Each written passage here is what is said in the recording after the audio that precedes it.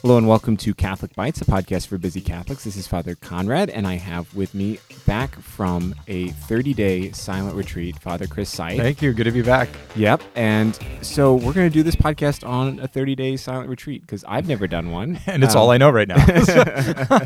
So, in case you're not in the room while we're podcasting, but Father Chris is currently levitating about 5 feet off the floor. Yeah. Normally it's about 2 feet, but after the 30 days, 5. Yeah.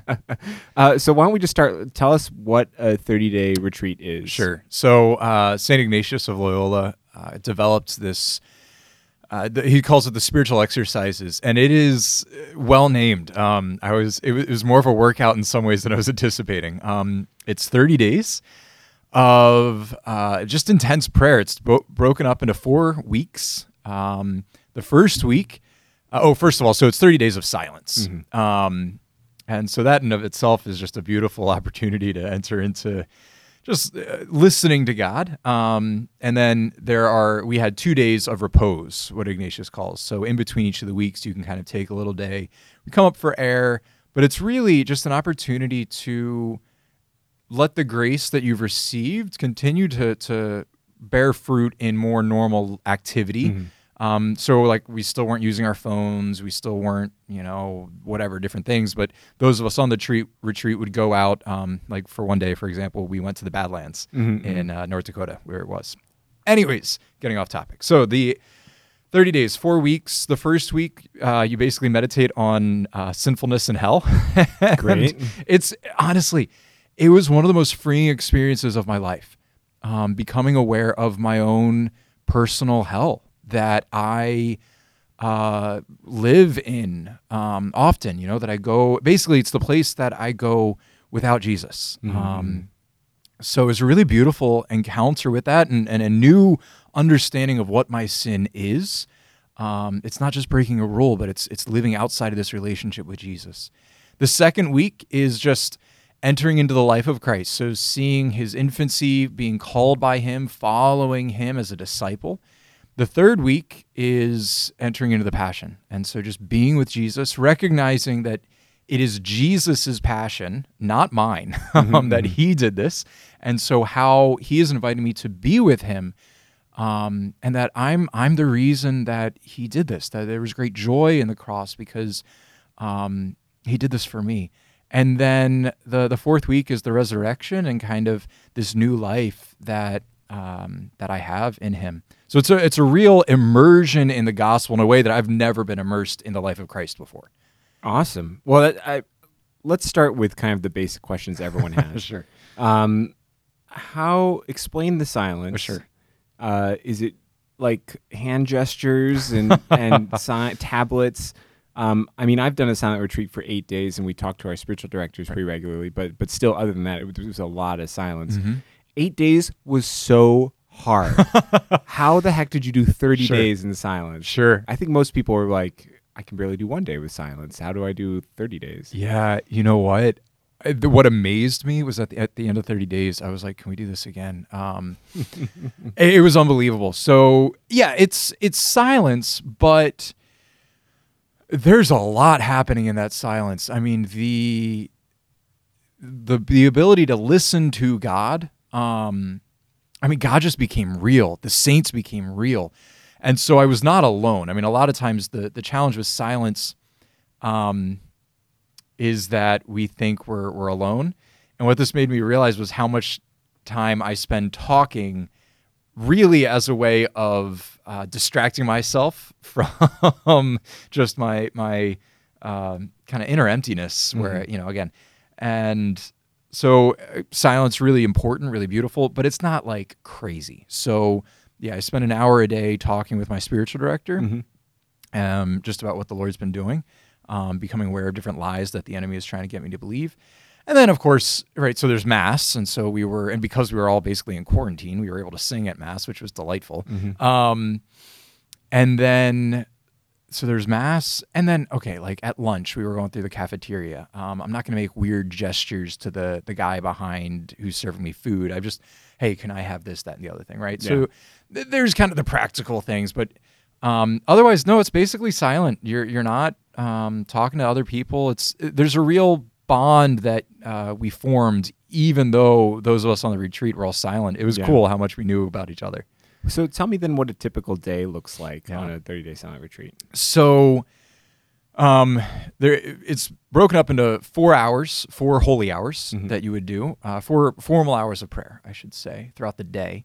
So my day, I woke up, went over to get breakfast, coffee, pray my office, and then would go to spiritual direction. Then I would pray a holy hour. Then I would offer mass, have lunch, and then after lunch, I would do another holy hour. After that, I would do a workout. After that, I would do another holy hour, and then dinner, and then another holy hour.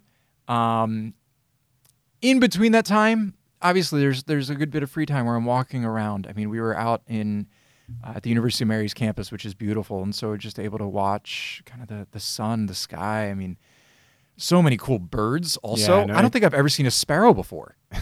Like that was neat. That's a beautiful campus too. It overlooks the Missouri River up in Bismarck. Yep. It's really an incredible place. Yep. I may or may not have been out smoking my pipe, just enjoying the God's goodness. It was great. It was so good. And then Ignatius, many times throughout the course of the retreat, also has the retreatant do a 5th hour in the night, in the middle of the night. Oh, really? So, you'd wake up at 2 o'clock in the morning Wow. and pray a holy hour then. And, Wow. Yeah. That sounds like, I mean, I'm saying this as a priest, and I've done retreats where I've done 4 holy hours a day, and it's a lot of praying. Mm-hmm. Mm-hmm. Like, what are you doing by the end? You're floating, right? No.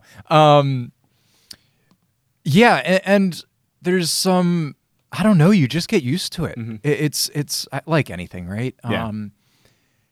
More and more, and when I came back and I just, went back to my normal routine of 1 holy hour, I was like, how do I pray just with 1 hour? I was like, I mean, you're so immersed in this life of Christ that it's amazing how active those hours of prayer are, and active sometimes just in receiving. Yeah. Sometimes it's just being with Jesus, spending an hour of just peace. And sometimes, your mind wanders, or my mind would wander, but my heart was with the Lord, and it was just such a beautiful thing. And then sometimes I'm just distracted the whole time, and I just entrust that to God.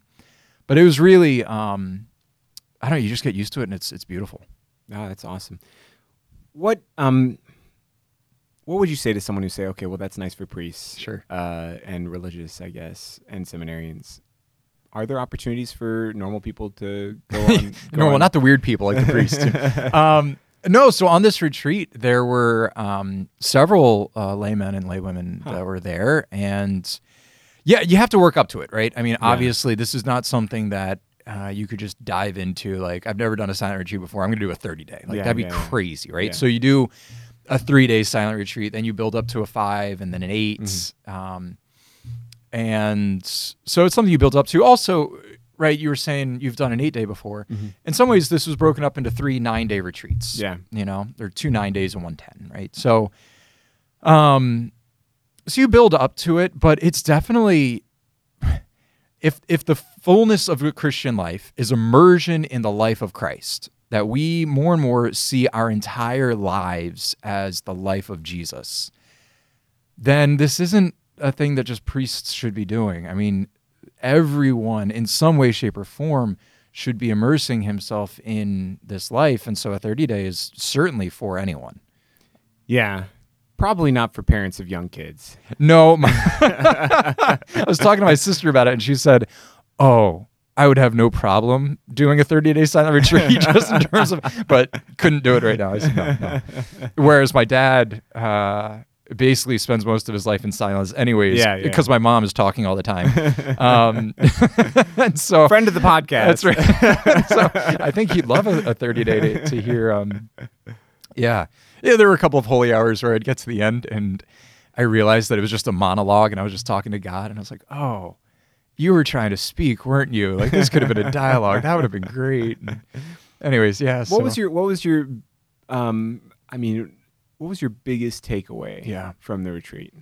Okay, can I give 2? Yes. Gosh, too. Yeah. One of the things that I actually really grew to love, Ignatius is a big proponent, sort of his method of prayer is imaginative prayer. And I just really grew to love it, not because, okay, this is what actually happened, I'm imagining what actually happened, but in order to experience spiritual realities, I need the use of the imagination. I need images. And so I'm using those images in order to communicate a truth, in order for God by faith, right? So it's faith using these images. And so one of the takeaways was just how real God's love is and the saints' love is. I mean, just imagining the saints kind of cheering me on to get to heaven, and oh my gosh, these saints care about me.